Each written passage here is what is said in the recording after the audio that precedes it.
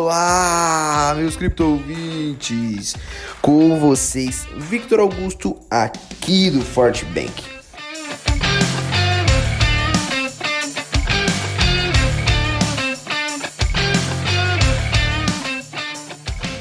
Após um final de semana marcado por intensificação da correção de preços, o Bitcoin inicia nesta segunda-feira, dia 1º de março, com uma recuperação expressiva. Ainda no domingo, a principal criptomoeda do mundo apresentou espaço para uma queda maior, chegando a uma mínima de $43 mil.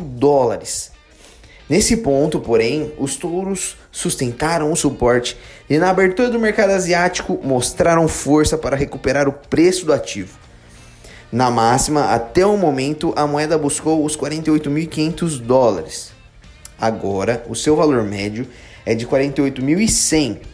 Pelo Brasil, sua comercialização ocorre na faixa dos R$271 mil. O recuo de preços no final de semana aponta para um aumento na venda de bitcoins pelos mineradores. Esse grupo costuma ter grande influência no preço do ativo, por conta do alto volume transferido. Assim que movimentam suas moedas para as exchanges, é sinal de que uma pressão de vendas está por ocorrer. A perspectiva do mercado de cripto, porém, voltou a ser positiva. O indicador SOP da Glassnode tem sinalizado que a correção pode ter encontrado seu fim.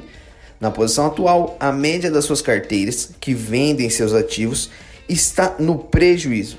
Assim, a onda de realização de lucros já não faz mais sentido e a tendência de alta deve ser retomada.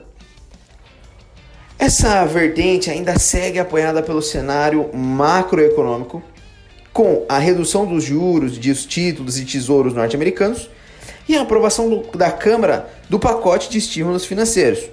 Os mercados tradicionais voltaram a registrar ganhos. Dentro desses eventos, o índice dólar ainda está demonstrando uma recuperação, mas os sinais de aumento da inflação no país podem voltar a retrair a força da moeda nos Estados Unidos. Historicamente, esse movimento tem sido positivo ao BTC. As altcoins também aproveitaram a onda de alta no mercado.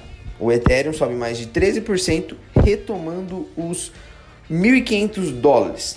A Polkadot avança 11%, Binance Coin 20% e a Litecoin tem ganhos acima dos 7% no momento, e a Ripple 4,41%. Você acompanhou o boletim diário da Forte Bank com as principais informações e análises do mercado de cripto. Venha seguir com a gente nas nossas redes sociais para conferir outras notícias sobre o mundo das criptomoedas e, claro, ficar por dentro do dia a dia da nossa equipe.